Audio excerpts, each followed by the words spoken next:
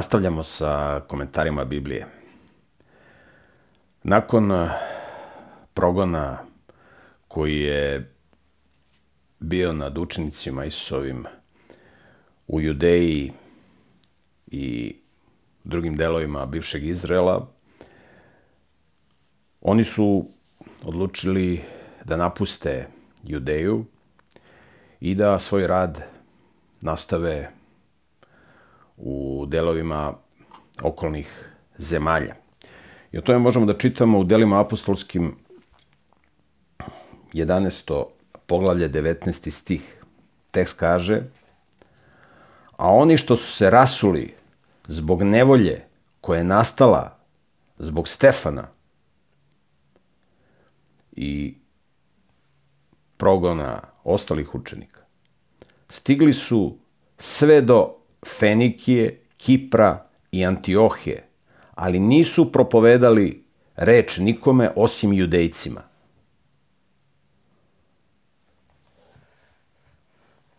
Kipar, to je jedno ostrvo u Sredozemnom moru, koje je jako blizu Izraela. Fenikija je severno od Izraela. Antiohija je još malo severnije. Antiohija danas pripada Turskoj. Znači, iznad Izraela imate danas Liban, pa gore Turska. Odmah tu, iznad Libana, je Antiohija. A Fenikija je današnji Liban. I ovde možemo da vidimo da su učenici podučavali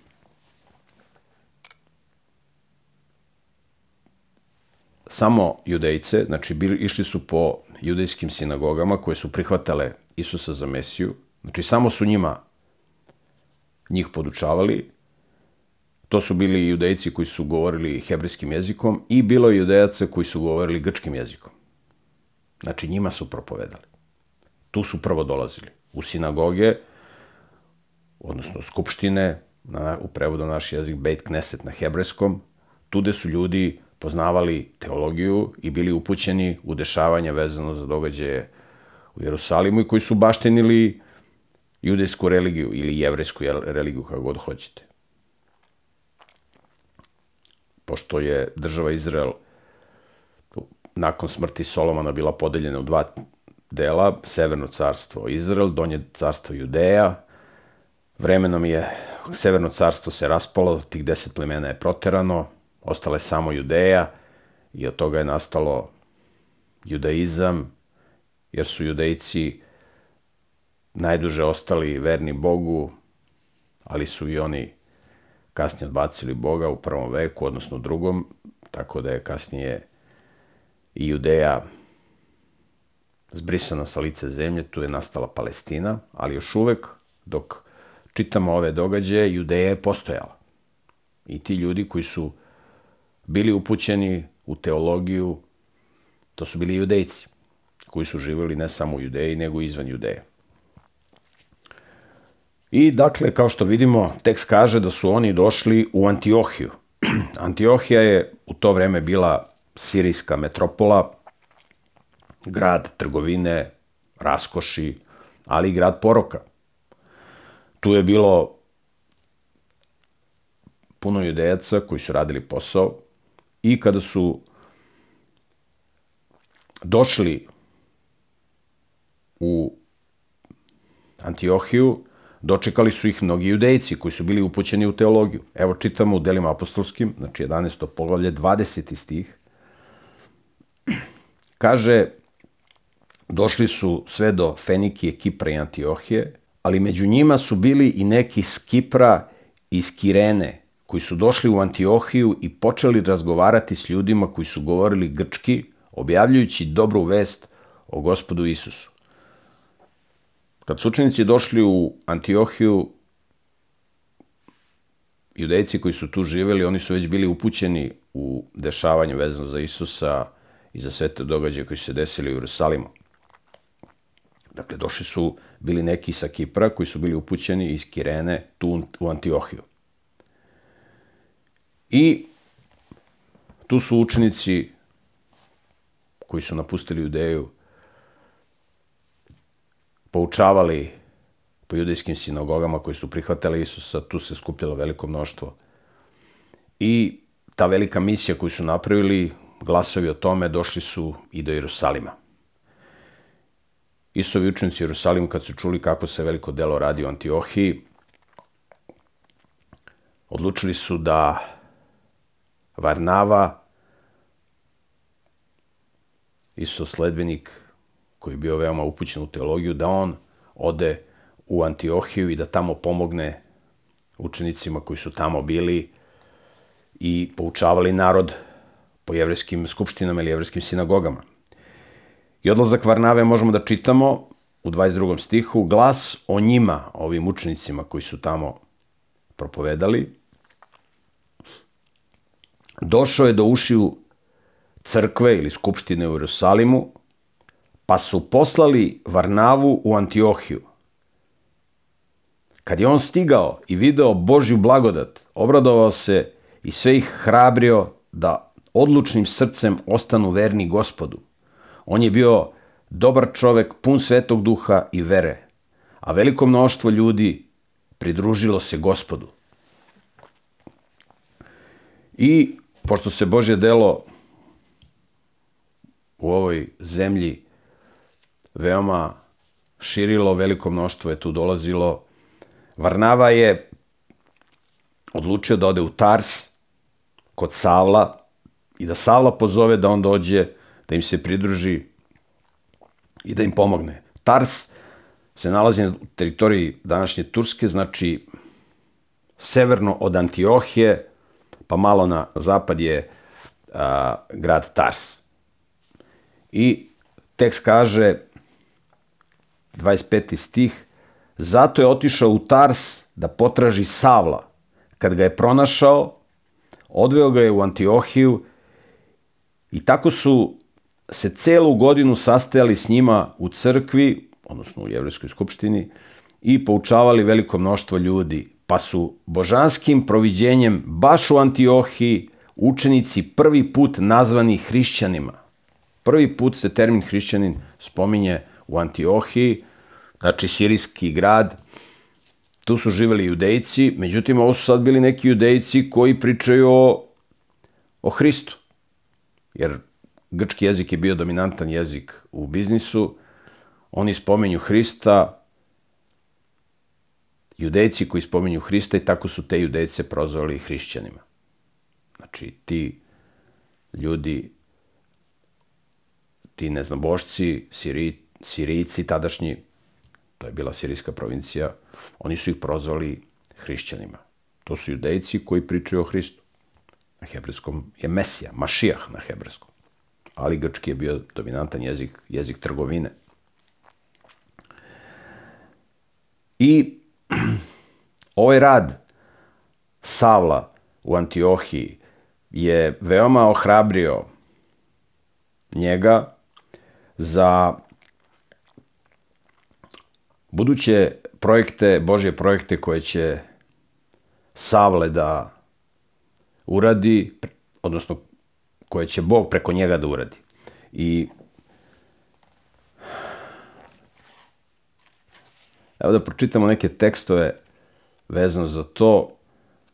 U Delima apostolskim 26. poglavlju u 17. stihu kaže se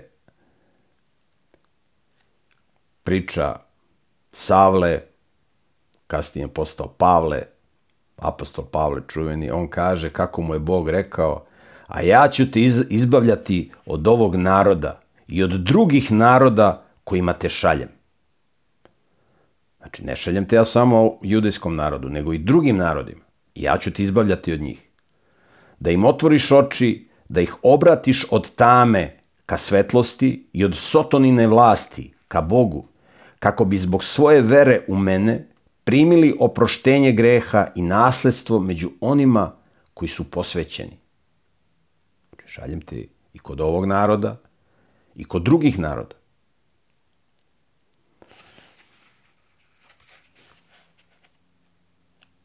U Efescima poslanici u 3. poglavlju, slušajte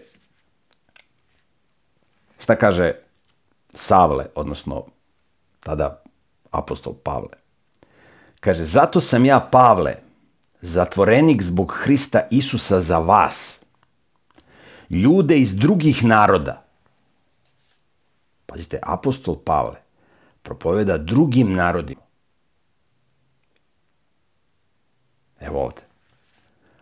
Propoveda i judejcima, ali propoveda i drugim narodima. I zato je on prozvan u Bibliji apostol neznabožaca. Ili je najviše propovedao nejevrejima, nejudejcima. Zato sam ja, Pavle, zatvorenik zbog Hrista Isusa za vas, ljude iz drugih naroda. Zaista, čuli ste da mi je za vaše dobro povereno upravljanje Božjom blagodaću, da mi je objavom s neba obznanjena tajna, kao što sam vam prethodno ukratko napisao. Dakle, kad to čitate, možete proniknuti u moje razumevanje tajne o Hristu. U drugim naraštajima ta tajna nije bila obznanjena ljudskim sinovima, kao što je sada duhom otkrivena njegovim svetim apostolima i prorocima. Naime, od ljudi iz drugih naroda s nama treba da budu sunaslednici. Znači, ljudi iz drugih naroda, ne samo judejci, treba da budu s nama sunaslednici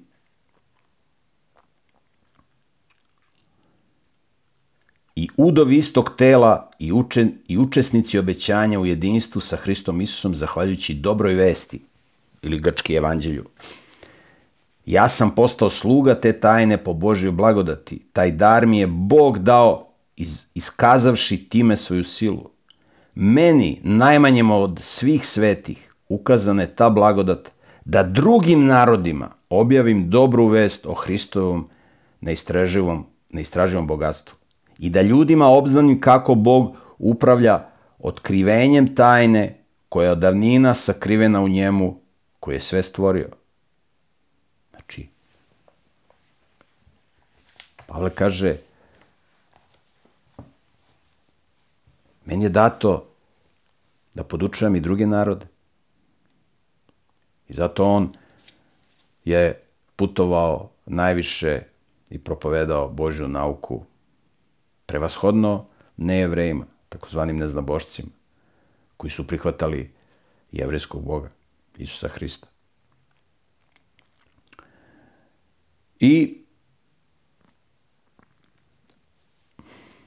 do tada, do ovog njihovog rada u Antiohiji, kao što smo vidjeli, oni su ovde došli da propovedaju, učenici su došli u Antiohiju isključivo u judejskim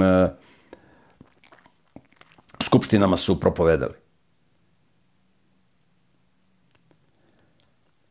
A sada oni se šalju da propovedaju i drugim narodima.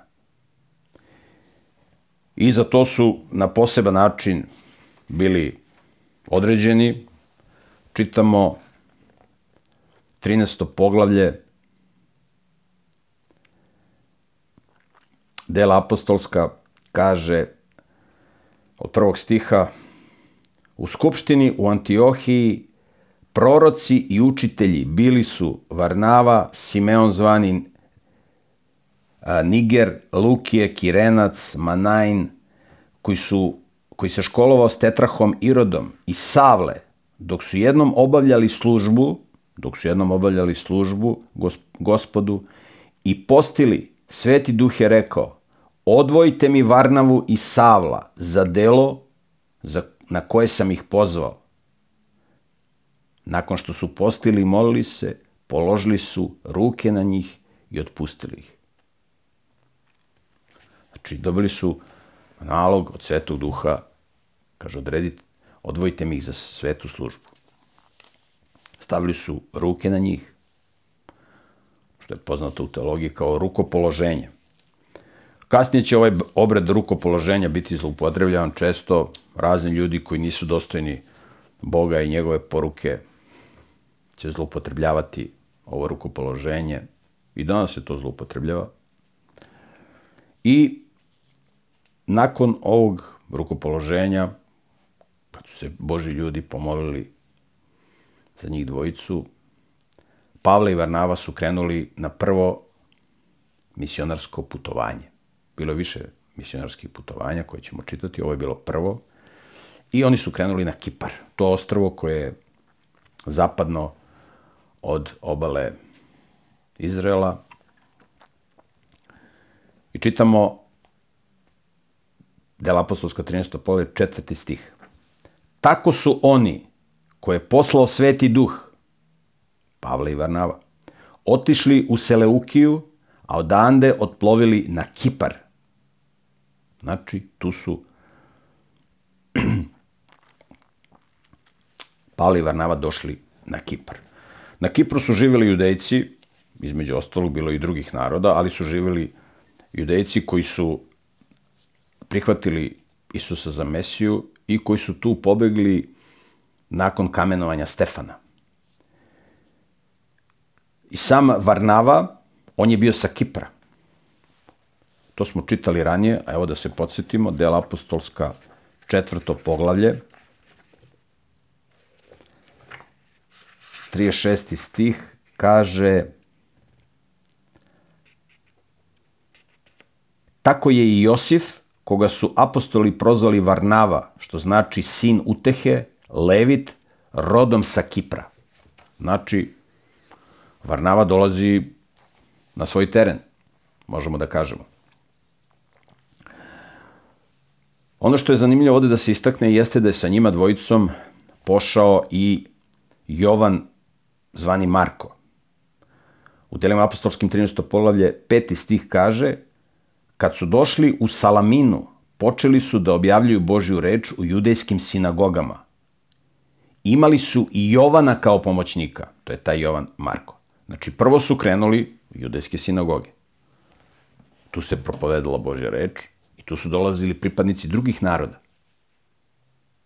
Znači, pripadnici drugih naroda. Sa njima je bio i ovaj Jovan kao pomoćnik. Taj Jovan, zvani Marko, je bio sin jedne žene iz Jerusalima koja je dosta pomagala učenicima. U svom domu im je omogućavala da se okupljaju, da proučavaju Božju reč.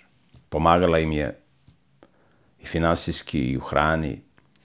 I kada su Varnava i Pavle krenuli na Kipar, njen sin Jovan Marko je zamolio da i on pođe sa njima i oni su prihvatili da on pođe sa njima. Dakle, videli smo da su poučavali narod po judejskim sinagogama, odnosno po judejskim skupštinama. I onda dok su tako podučavali narod,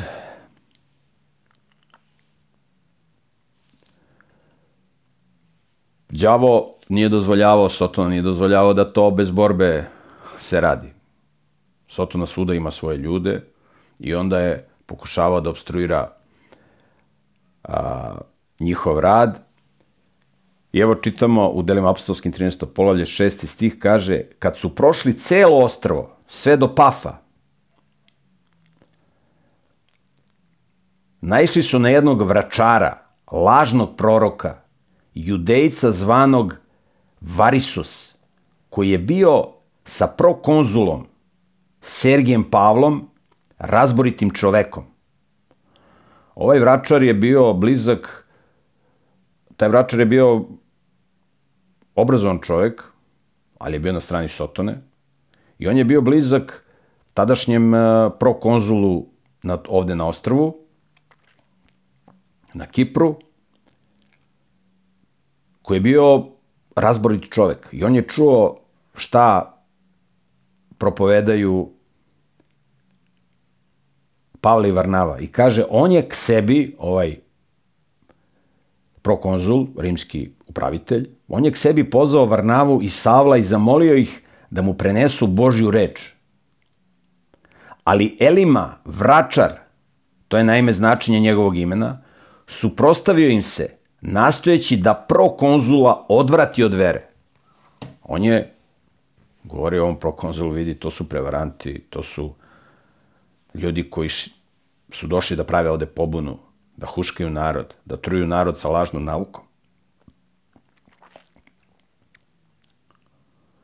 I sad ovaj prokonzul je bio blizak sa ovim vračarem i bio je na nedoumici. Bio je pod velikim pritiskom Sotone koji je preko ovog vračara na njega delovao. Iako je situacija bila teška, Pavle je hrabro istupio i slušajte šta je rekao i šta se desilo. 9. stih. A Savle, koji se zove i Pavle, Savle od Saul, prvi izraelski car, a Pavle znači mali, a Savle, koji se zove i Pavle, ispunio se Svetim duhom i oštro ga pogledao ovog vračara, pa rekao: sine đavolji, pun svakojake prevare i pakosti, neprijatelju svake pravednosti, zar nećeš prestati da iskrivljuješ prave gospodnje puteve? I zato gospodnja ruka dolazi na tebe i oslepećeš i neko vreme nećeš videti sunca.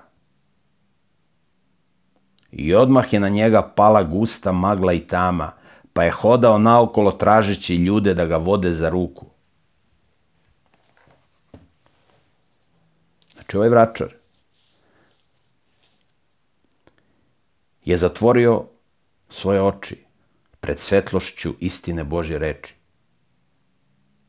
I pošto je zatvorio oči pred svetlošću istine Božje reči, Bogu mu je zatvorio oči da ne vidi svetlo sunca. Ali nije mu Bog to trajno zatvorio oči, nego privremeno. Da vidi šta znači pobuna protiv Boga. Bog je milosti, Bog se u Bibliji opisuje Bog milosti, žalosti, sporna, gneva, obilan, milosrđan.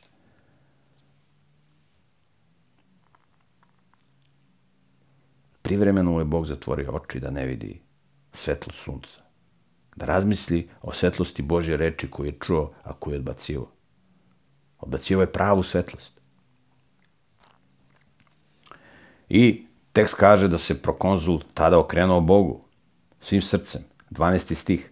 Tada je prokonzul, vidjevši šta se dogodilo, prihvatio Gospoda, jer je bio zadivljen gospodnjim učenjem. On je bio zadivljen gospodnjim učenjem. Ne čudima. Ovo je samo bilo, što bi rekli, šlag na tortu. Božje delovanje protiv lažnog proroka. Ali on je bio zadivljen Božjim učenjem. To ga je privuklo Boga, a ne čuda. I iz ovog teksta vidimo da ovaj vračar Elima,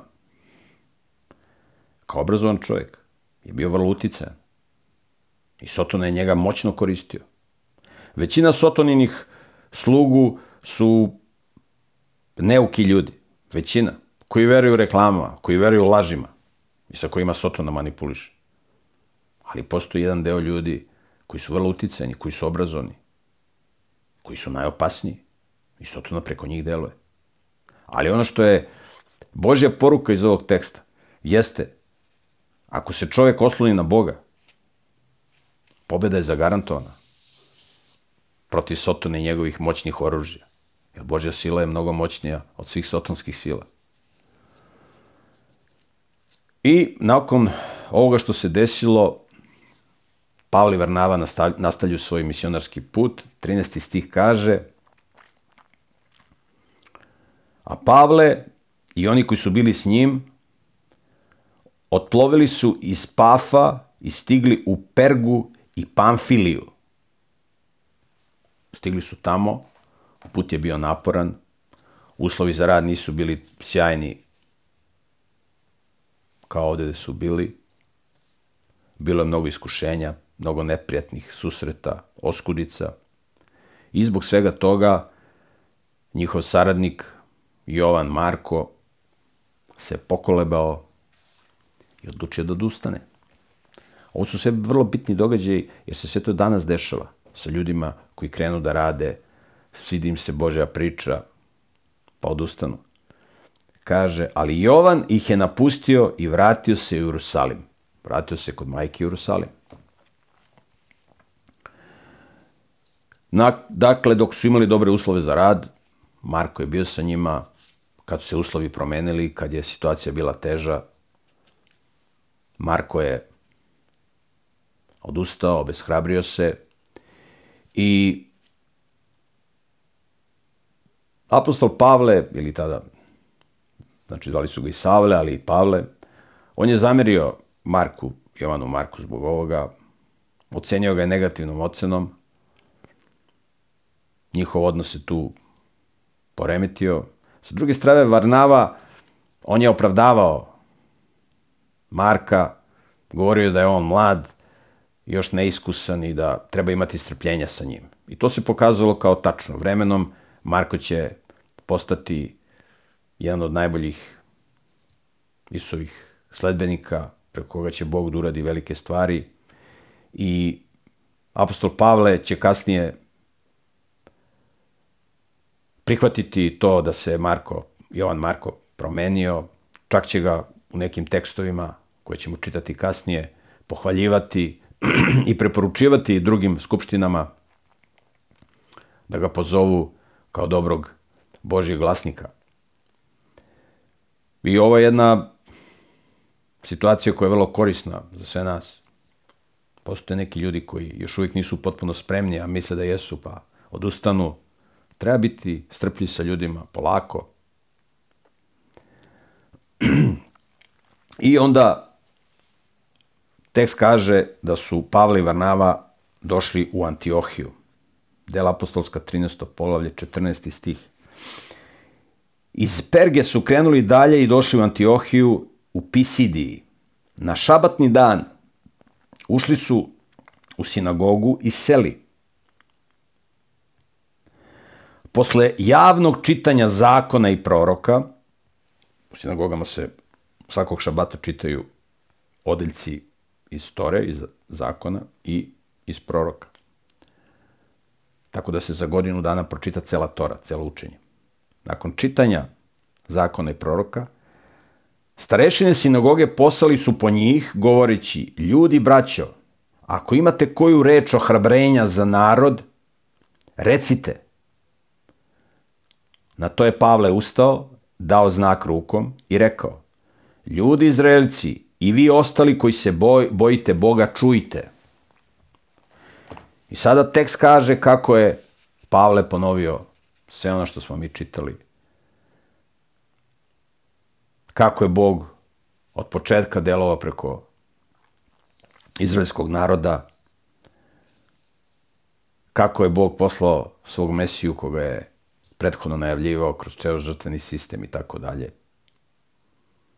I ispričao sve šta se desilo i ponovio vezano za život i stradanje i vaskrsenje Isusa Hrista i njegov odlazak na nebo. I na kraju ih je pozvao na pokajanje. To je glavna poruka. Ljudi treba da promene svoje puteve. Da usaglase svoj život sa životom Boga, ako žele da im danas bude dobro. I ako žele da jednog dana baštine večni život. I Pavle kaže, 42. stih, a kad su izlazili, narod ih je molio da im o tome govore idućeg šabata.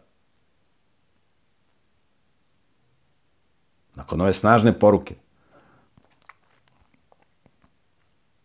oni ga mole da ponovo dođe.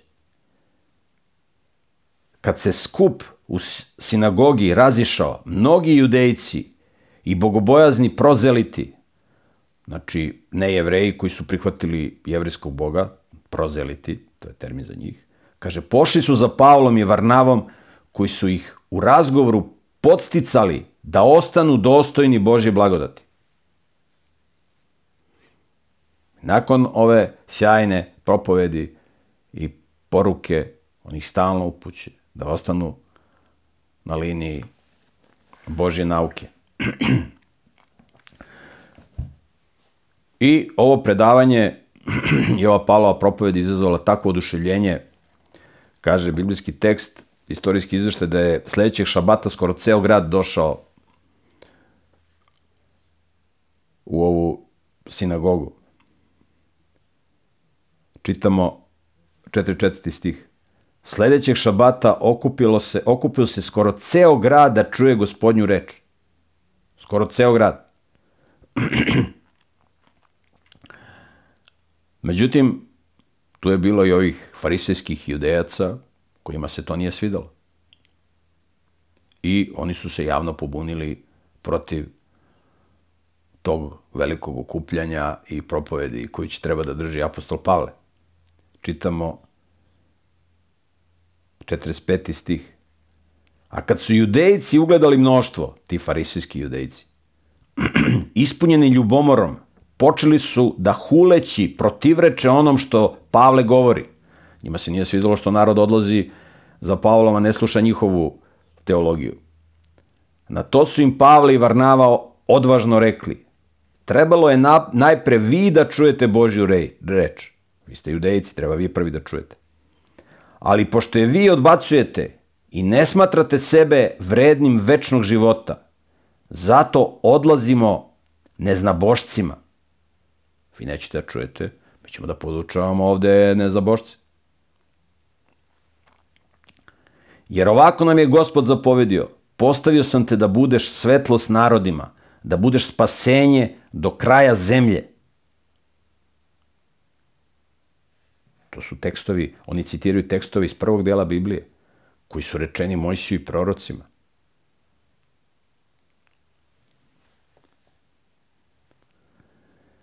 Kad su to čuli ljudi iz drugih naroda, kad su čuli ovi nejevreji, obradovali su se i počeli slaviti Gospodnju reč. I oni koji su ispravno gledali na večni život postali su vernici. Nejevreji, njima je bilo zabranjeno: vi ste pogani, vi ste, tako su ih učili ovi farisejski judejci. A sad slušaju od judejaca drugu nauku, da je Bog Bog svih naroda. I da svi koji hoće da žive po Božjim zapovestima da su deo Božjeg naroda.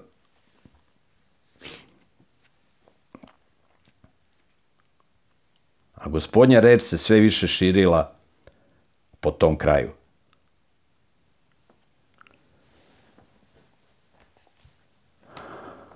To da će Bog da promoviše svoju nauku svim narodima, to je bilo poznato odavno, ali niko se time nije bavio. Ljudi su to površno čitali, površno slušali. Evo čitamo u knjizi proroka Osije, 1. poglavlje, 10. stih kaže: Izraelovih sinova biće kao peska morskog, koji ne može ni da se izmeri, ni da se izbroji. I na mestu gde im je nekad rečeno: vi niste moj narod, reći će im se: vi ste sinovi živog Boga. Znači, Božji narod. Šta znači Izrael? Izrael znači onaj koji se bori sa Bogom. Kaže, na mestu gde im je nekad rečeno, biće, kaže, Izraelovih sinova biće kao peska morskog. Danas, koliko je bilo Izraelaca u to vreme i koliko ih ima danas? Malo. Razumete, nema 10 miliona danas. Možda 15. U Izraelu i izvan Izraela. U ono vreme još manje. Kaže, bit će ih kao peska morskog, Izraelovih sinova. Oni koji slede nauku čuvenog Jakova, Izraela. I kaže, na mestu gde im je nekad rečeno: vi niste moj narod, jer ne živite po Božjim zapovestima, reći će im se: vi ste sinovi živog Boga. Jednog dana kada se ti neznabošci obrate svom Bogu, oni postaju deo izraelskog naroda. Iz naroda koji se bori sa Bogom. To znači ime Izrael. U 2. poglavlju 21. stih kaže: tog dana, govori Gospod,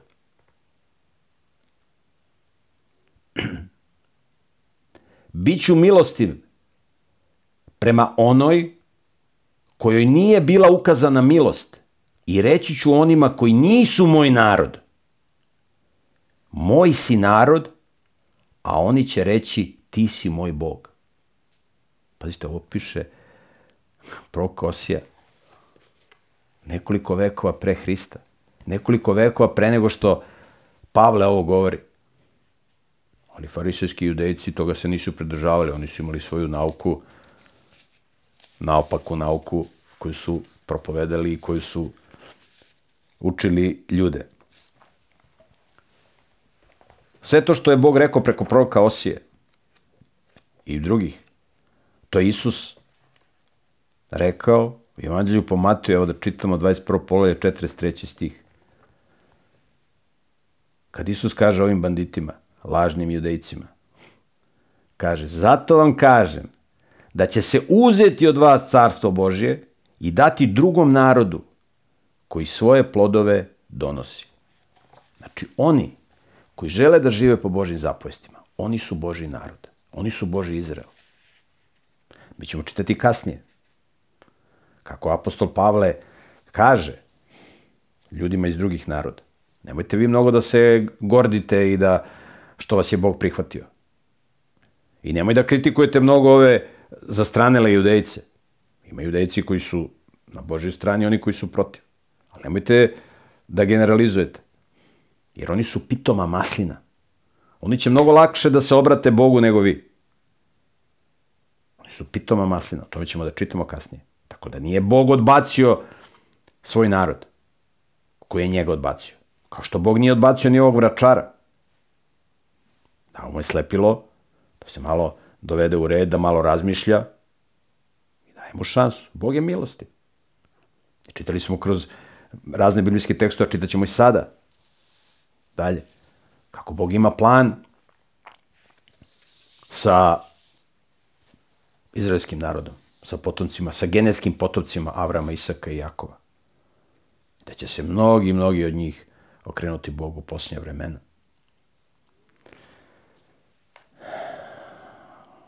Apostol Pavle je bio naročito okrenut radu sa nejevrejima, odnosno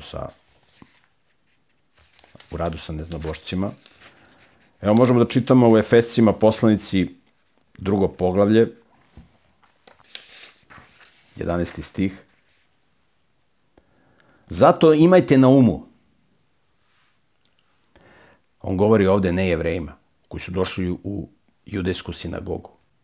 Zato imajte na umu da ste ranije po telu bili neznabošci, nazivali su vas neobrezanima, oni koji sebe nazivaju obrezanima, koji su obrezani rukom na telu.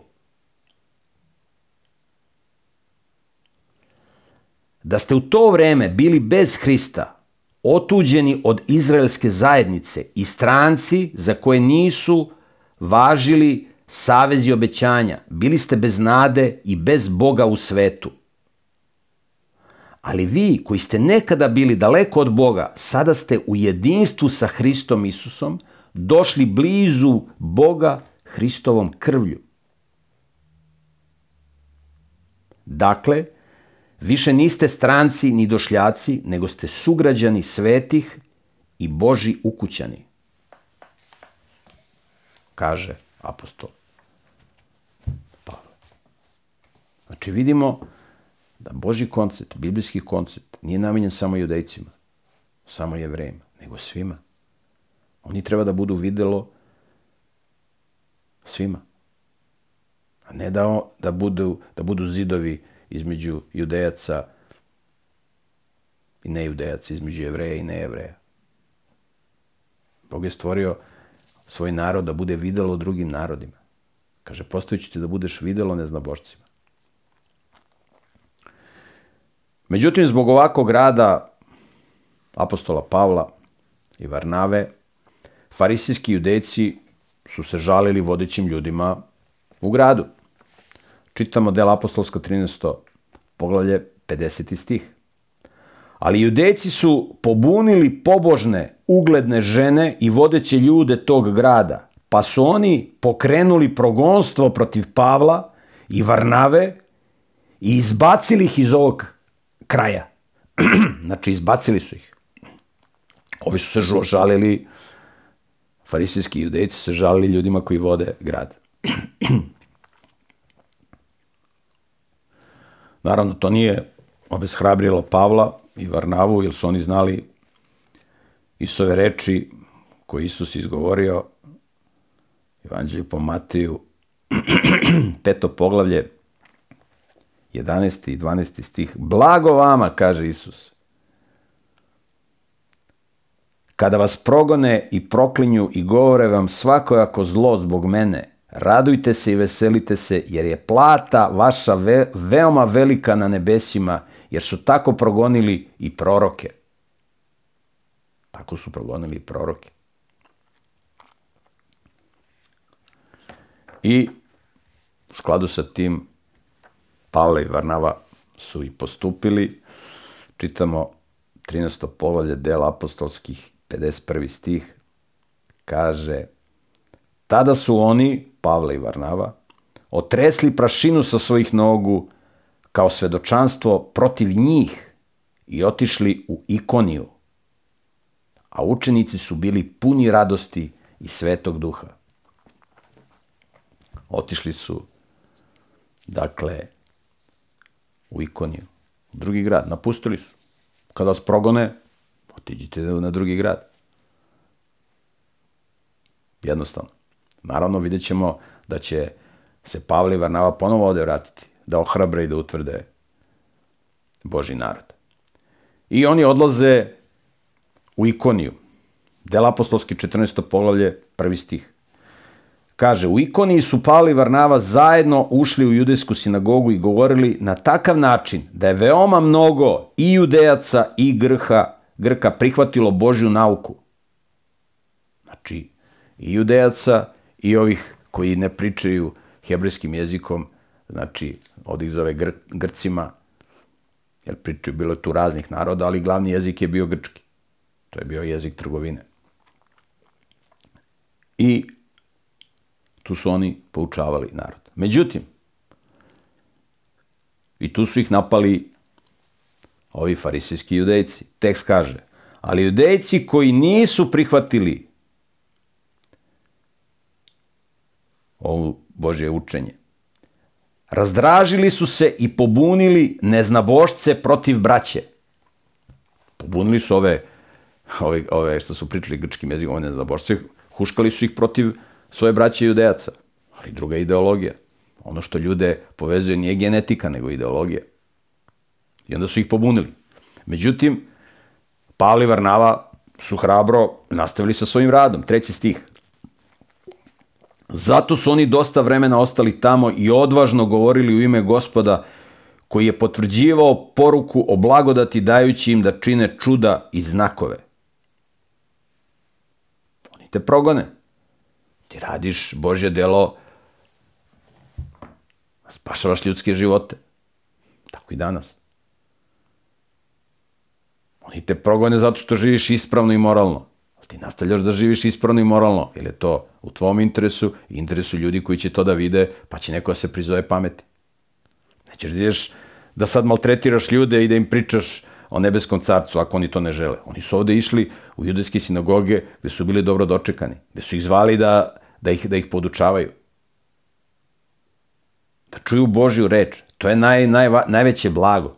Znanje. Znanje je moć. To će vam reći svaki biznismen. Znanje je moć.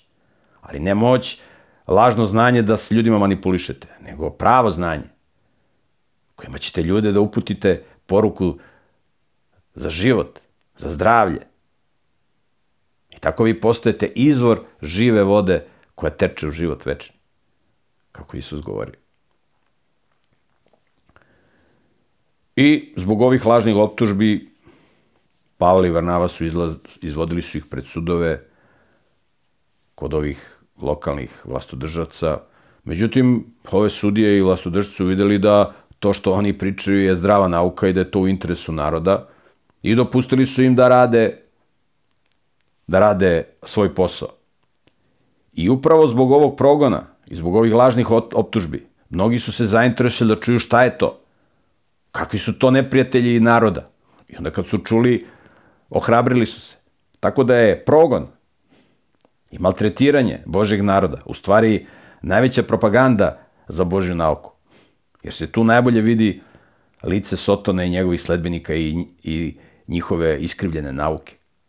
Tako da je popularnost Božje nauke veoma skočila zbog ovog protivljenja i ovog progonstva. I istorijski izveštaj dat ovde u delima apostolskima kaže da zbog ovog velikog huškanja koji su radili farisejski judejci, kaže 4. stih 14. poglavlja Dela apostolskih, kaže, tako se gradsko mnoštvo podelilo, jedni su bili za judejce, a drugi za apostole. Jedni su bili za ove farisejske judejce, drugi za ove judejce koji su govorili o Isusu kao Mesiji. Apostoli, to je grčka reč, apostolos, učenik. I kada su ovi farisejski judejci videli da to ne pomaže kompromitacija, prvo su pokušavali, to je sotonska strategija. Prvo pokušavaju da te ignorišu, ako ne može, onda idu da te kompromituju, a ako ne mogu da te kompromituju, onda ide likvidacija.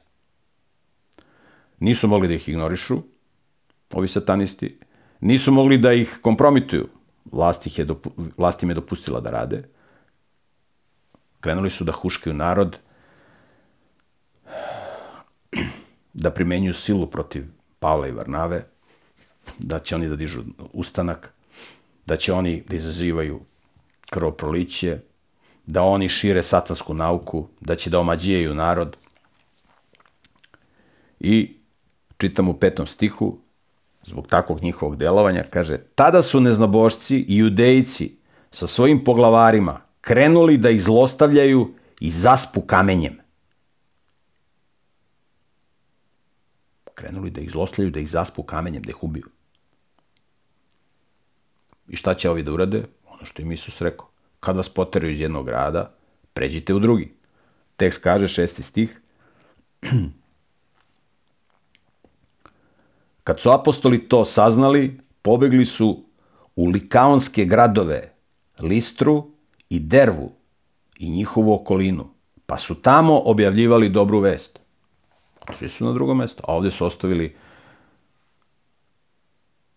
svoje sledbenike, svoje Isusove učenike, druge ljude koji su prihvatili Božju nauku, da oni žive ispravno, moralno i da pozitivno deluju na ljude u njihovom okruženju. U Listri, u koju su došli, tamo nije bilo judejske skupštine ili judejske sinagoge, kako se kaže na grčkom. Tu u Listri je živjelo nekoliko judejaca i većina stanovništva, znamo iz istorijskih izveštaja, su posjećivali hram boga Jupitera. Ovi neznabošci, oni su obožavali nebeska tela. Sunce, mesec, Jupiter, Mars i tako dalje. I apostol Pavle i Varnava su podučavali ove neznabošce da Jupiter i sunce i mesec nisu nikakvi bogovi, da su to samo lampe, nebeska tela koje je Bog stvorio, i podučavali su ih jednostavnim istinama Božje nauke. I onda kada su počeli da pričaju, kada je apostol Pavle počeo da priča o Isusu Hristu i o njegovoj misiji na zemlji i o njegovom radu na zemlji, kako je isceljivao ljude i šta je sve radio, apostol Pavle je primetio jednog čoveka koji je bio oduzet od rođenja, kako pažljivo sluša i kako upija svaku reč koju Pavle izgovara. 8. stih. Kaže, u Listri je bio jedan čovek oduzetih nogu, hrom od majčine utrobe. Znači, rodio se kao nepokretan, koji nikada nije hodao. Taj čovjek je sedao i slušao Pavla kako govori. Pavle ga je pogledao i kad je video da ima veru i da može biti izlečen, rekao je snažnim glasom, ustani, stani na noge. I on je skočio i počeo da hoda. Ovaj kad je slušao kako Isus dizao bolesne i hrome, on je toliko se oduševio da je on poverovao da i on može da prohoda. I Pavle je to prepoznao u njegovim očima i rekao, ustani, hode. I kad su ovi neznabošci to videli, to je bio šok. 11. stih. Kad je narod video šta je Pavle učinio, povikao je likaonskim jezikom, bogovi su u ljudskom obličju sišli k nama. Došli su bogovi među nas. Prema njihovim paganskim verovanjima, oni su verovali da bogovi povremeno posećuju zemlju. I sad kad su videli šta je Bog uradio preko Pavla, oni su rekli, evo došli su bogovi, ova dvojica, to su bogovi. I pogledajte koji bogovi. Tako su Varnavu nazvali Zevs, a Pavla Hermes, jer je on vodio reč. Zevs je prema paganskim učenjima, prema grčkoj mitologiji, otac bogova. I sad, pošto je Varnava imao ovako dostojanstven stas,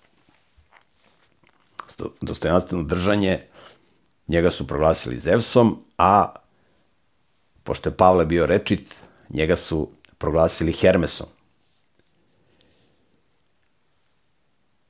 Naravno, Pavle i Varnava su im rekli da to nema veze sa istinom i da to nije tačno i učili su ih Božju nauku. I onda u jednom trenutku, posle dužeg predavanja i razgovora sa ovim neznabošcima, Pavle i Varnava su otišli da se odmore. Međutim, ovi neznabošci su bili toliko fascinirani svim onim što su čuli, što su videli, da su tražili od svog lokalnog sveštenika, koji je obožavao boga Zevsa, da treba na adekvatan način da se zahvali ovim bogovima koji su došli na zemlju. Čitamo 13. stih. A sveštenik Zevsa, čiji je hram bio ispred grada, doveo je bikove i doneo vence pred gradska vrata i hteo s narodom da prinese žrtve. Hteli su da prinesu žrtve Pavlu i Varnavi, da prinesu žrtve bogovima, jer došli su bogovi na zemlju. I Pavle i Varnava su bili u nekoj kući, odmarali, i onda su čuli buku, pesmu, muziku, izašli su da vide o čemu se radi. Da vide šta se dešava. 14. stih. A kad su to čuli apostoli Varnava i Pavle, razderali su svoje haljine i istrčali među narod vičući: ljudi, zašto to radite? I mi smo samo ljudi kao i vi. Mi vam objavljujemo dobru vest, da se od tih ispraznih stvari obratite živom Bogu, koji je stvorio nebo i zemlju i more i sve što je u njima.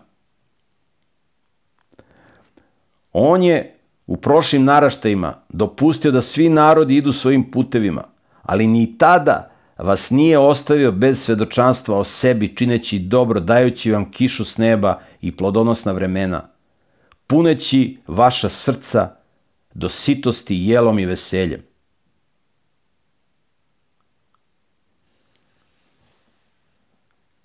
Ovi pagani su toliko bili oduševljeni da nisu hteli da prihvate. Jedva su ih ubedili. Jedva. Evo tekst kaže, iako su to rekli, jedva su uspeli da zadrže narod da im ne prinese žrtve. Jedva. Su hteli da im prinese žrtve. I tu se ovaj neznaboščki narod malo razočarao u Pavla i Varnavu. Eto, mi hoćemo da im učinimo čast, da im žrtvujemo, oni to neće. I Soton je radio svoj posao.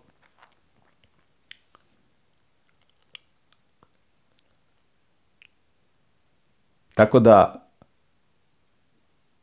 do juče, ovi neznabošci su bili oduševljeni sa Pavlom i sa Varnavom.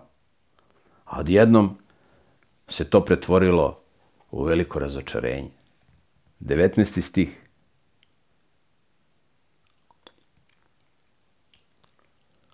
Dolaze huškači iz Antiohije i Ikonije, ovi farisejski judejci, čuli su šta se radi u Listri. Imali su svoje doušnike. I oni ne mogu da budu mirni, da sede u svom gradu. Nego idu u drugi grad da oni gase požar lažne nauke. I tad je bila inkvizicija. I u prvom veku.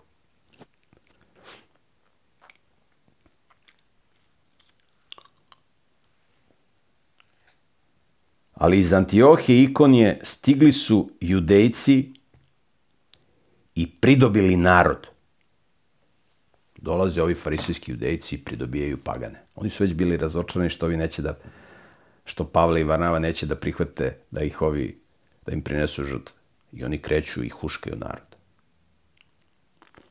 Ovi će da vas otruju. Ovi će dignu pobunu. To su ubice. To su vračari. To su ljudi koji se bave magijom, koji su povezani sa demonima i tako dalje i tako dalje. Malo pre su ih obožavali. I pazite, taj isti narod, šta radi? Kaže, tako da su Pavla kamenovali i odvukli ga izvan grada misleći da je mrtav. Sad, juče su hteli da mu prinosu žrtve. Sad su ga kamenovali. I izveli su ga iznad grada, mislili su da je mrtav.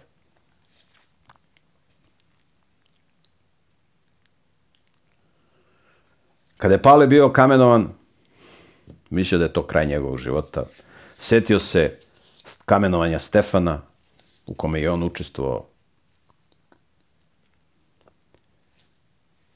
I Pavle od tog kamenovanja se onesvestio, mislio da je to kraj njegovog života. Ovi neznabošci su mislili da je on mrtav. Izveli su ga izvan grada, da njegovu lešinu tamo bace, da ga gavranovi i ptice grabljeve raskomadaju. Ne možemo da vidimo iz istorijskog izveštaja da li je Pavle zaista bio mrtav ili je samo bilo u teškom stanju. U svom slučaju, oni koji su slušali učenje Pavlovo i koji su bili na Božjoj strani, kad su videli kako su Pavla progonili i kamenovali, to je za njih bila definitivna potvrda da je istina sve što Pavle priča, jer su tako Isusa ubijali i proganjali i Stefana i druge i proroke kroz istoriju. To je za njih bila potvrda da je sve što kaže Pavle istina. A onda su dobili dodatnu istinu i potvrdu za sve što je Pavle govorio kad su došli do tela, iskrvavljenog tela apostola Pavla.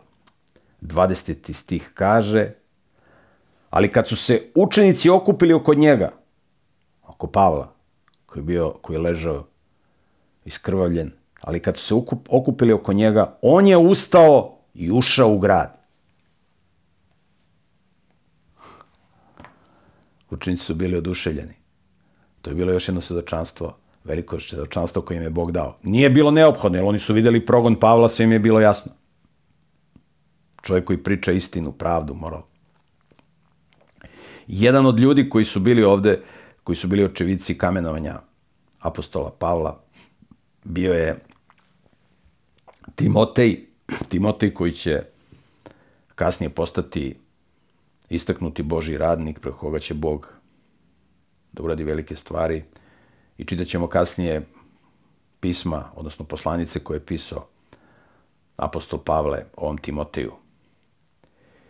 I nakon svega ovo što se desilo, Pavle i Varnava su otišli u Dervu, to je 20. stih, tekst kaže, sutradan je sa Varnavom otišao u Dervu. Apostol Pavle je sa Varnavom otišao u Dervu i onda su krenuli da se vrate u Listru, Ikoniju, Antiohiju, odakle su bili proterani, da Božji narod dodatno ohrabre. Tekst kaže, 21. stih, kad su objavili dobru vest i u tom gradu i tako pridobili mnogo učenika, vratili su se u Listru, Ikoniju i Antiohiju, jačajući učenike, hrabreći ih da ostanu u veri i govoreći, kroz mnoge nevolje ući ćemo u Božje carstvo. Kroz mnoge nevolje. Ako hoćeš da potvrdiš da si na Božjoj strani, treba ispravno da živiš. A ako ispravno živiš na planeti Zemlji, ima da te osporavaju, da te ismejavaju, da te maltretiraju, da te šutiraju. Možda i da te ubiju. Jesi spreman da ostaneš na Božjoj strani? Treba da potvrdiš da zaista želiš da budeš na Božjoj strani. Ne bude neka mala nevolja, ti odmah odustaneš. Bog je obećao da ni na jednog čoveka neće pustiti iskušenje veće koje on može da podnese. Znači, sve ćete moći da podnesete. Neće Bog da dopusti veće iskušenje. To je on obećao u Bibliji. Sve što te, svaka nevolja koja te snađe, možeš da je pobediš. Možeš da izdržiš. Samo budi hrabar. Jer upravo taj progon, to je najveća kompromitacija za sotonski koncept. Zbog tvog progona i tvog maltretiranja mnogi će da stanu na Božju stranu. To je nešto najgore što Sotona želi da uradi. Jer Sotona želi na miran način da ljude pridobije. Kad on mora da ubija Božji narod, to je velika kompromitacija za njega, ali on u određenim situacijama smatra da je to jedina opcija. Jer veća će biti korist od ubijanja Božjeg naroda nego ako puste da žive. A u stvari tako sam radi protiv sebe. Ali ne, to je njegova priroda. Ludačka, pobunjenička. I tako je završeno prvo misionarsko putovanje,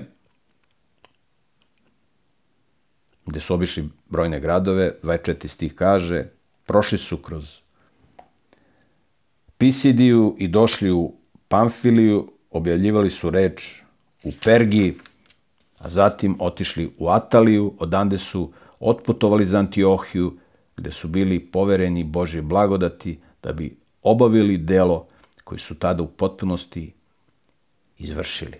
Znači, vratili su se u Antiohiju, odakle su krenuli na ovo putovanje, takozvano prvo misionarsko putovanje.